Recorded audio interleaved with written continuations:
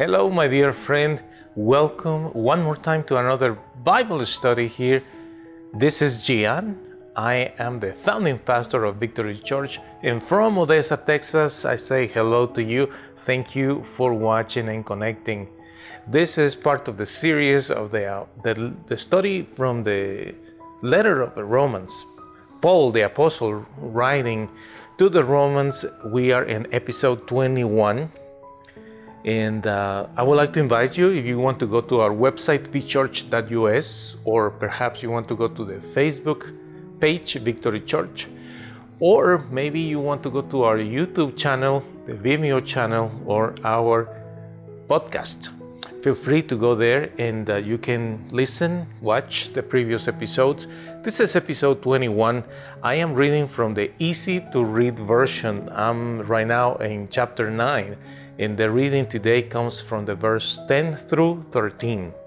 So we read, in the name of the Father, the Son, and the Holy Spirit. Dear Lord, guide us through this study.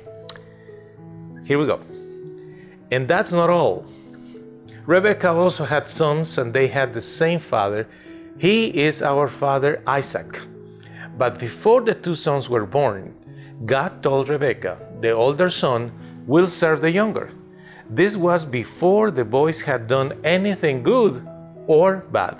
God said this before they were born, so that the boy he wanted would be chosen because of God's own plan. He was chosen because he was the one God wanted to call, not because of anything the boys did. As the scriptures say, I loved Jacob, that I hated Esau. This part of the story, especially the way that Paul is describing it, makes people very nervous because they, for instance, comments that I have heard for many years, people saying to me, is it possible that God hated me before I was born? That's why I have so much bad luck. Is that it?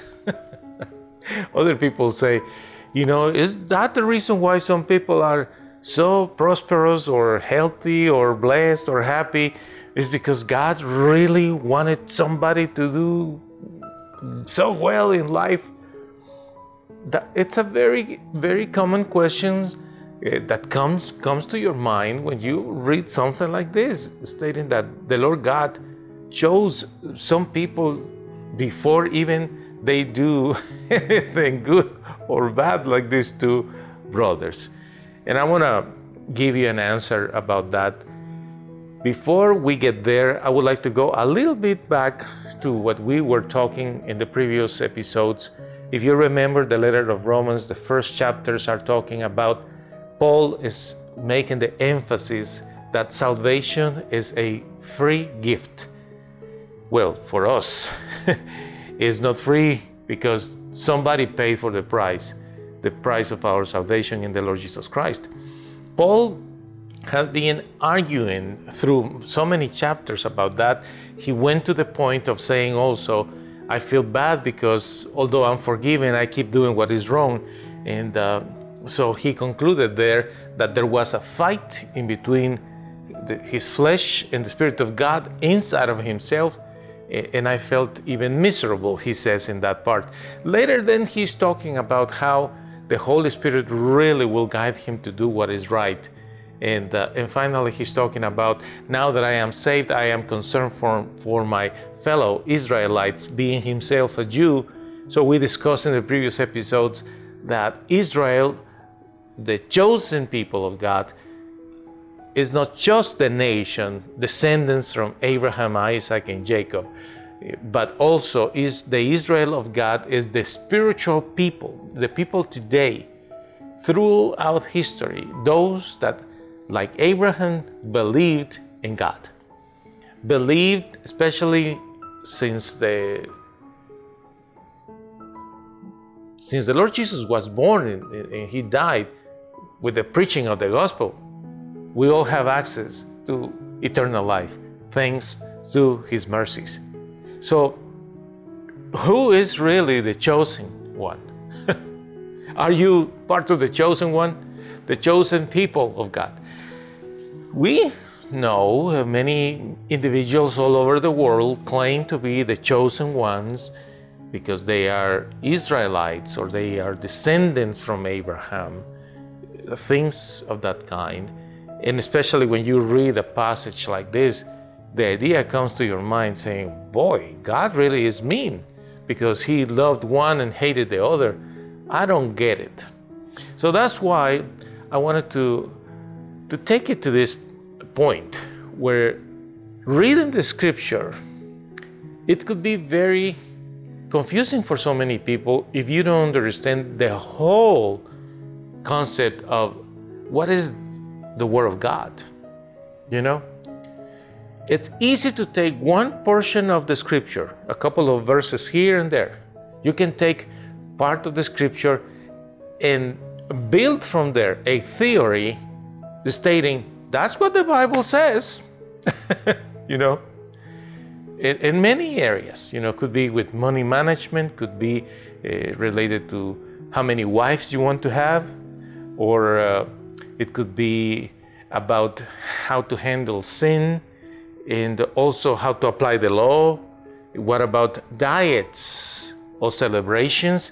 You know, you can go in many directions when you take one portion of the scripture and you take it so literally, taking that text out of the context, and that will be just a pretext to do whatever you want to do.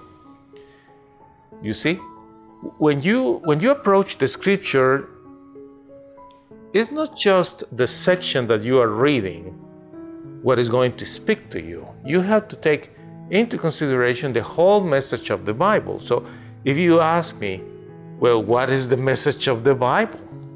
The message of the Bible is that God, the creator of heaven and earth, loves us. He had loved us. He sent his son, and he will come for us at the end of the times. He is going to create a new heaven and earth. That's the message of the Bible. And you need to keep that in mind when you are studying passages, because God, his essence is love.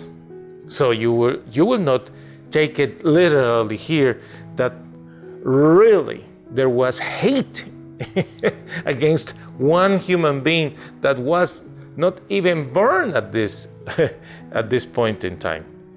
Basically, the meaning of this passage, particularly when it's talking about Jacob and Esau in verses 13, the meaning is that there was someone that the Lord wanted to use for something. That's the meaning. And you cannot take it like true hate in the heart of God towards a human being, especially when that person has done nothing wrong yet. You see? You take this passage out of the context of the Bible, the concept in general about the Lord is love, and you will start creating a theory of something absolutely wrong. It's a bad premise. I hope you understand what I'm saying. However, in these particular verses, from verses 10 through 13, Paul is again trying to explain to us that actually there was a plan. In the plan, as we know it now, throughout the years, that all these generations brought, at some point, the birth of our Lord Jesus, who is our Savior and Messiah.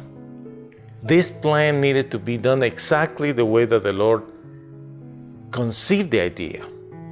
And Rebecca, which is Isaac's wife, she knew that between her two sons, the one who was born first, Esau, and the one, although they were twins, right, and the other came later, Jacob, the Lord told her, one is going to be the ruler, the leader, the one that I want to use for this particular task.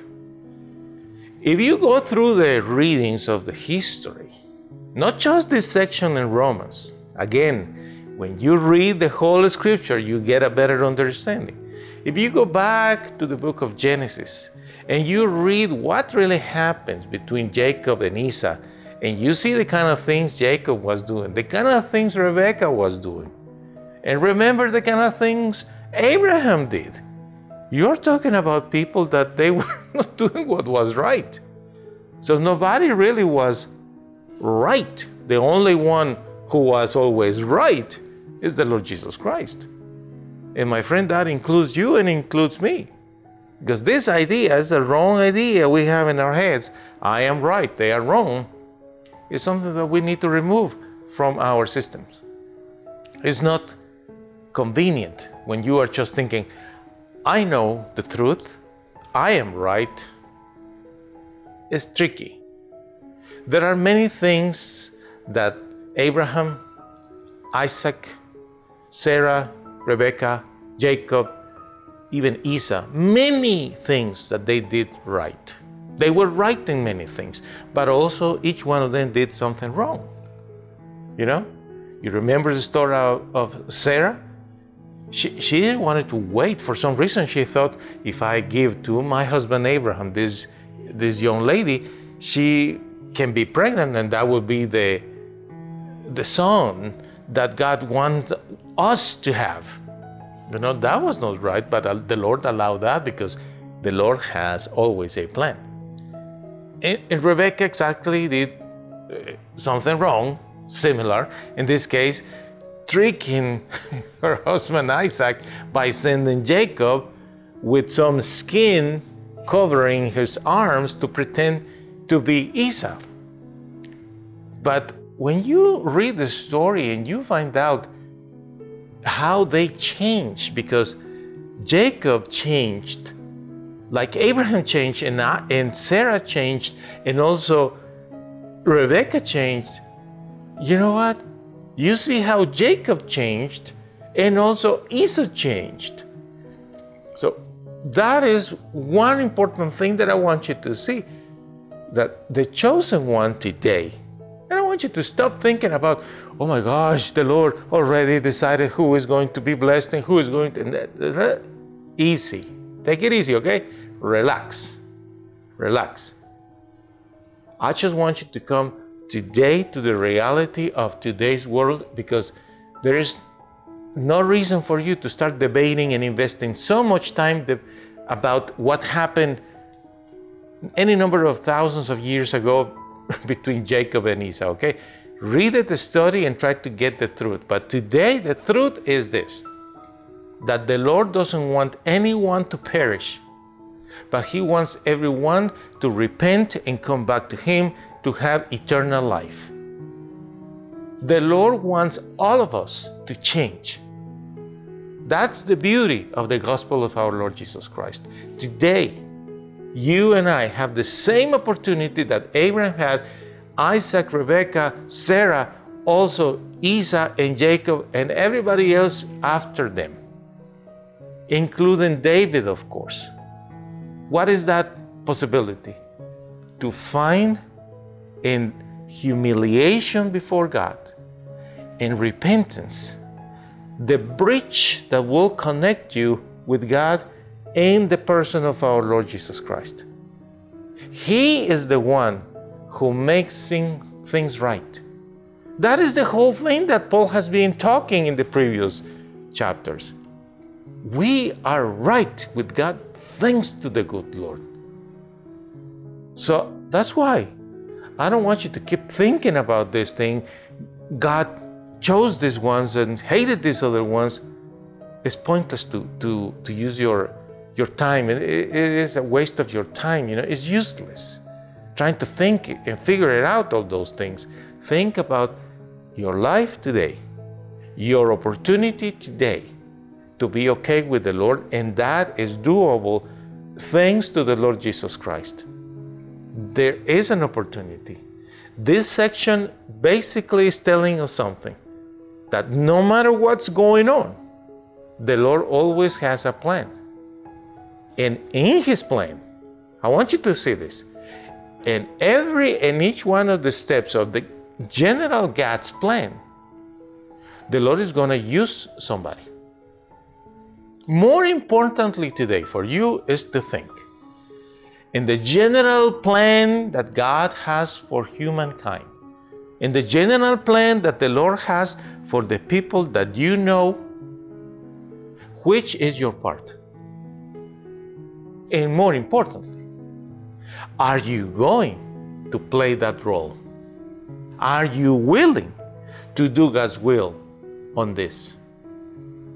You see, it's easy to start digging and trying to extract things here and there from the Bible to create controversy and start having many discussions that at the end is a waste of time. It's easy to do that.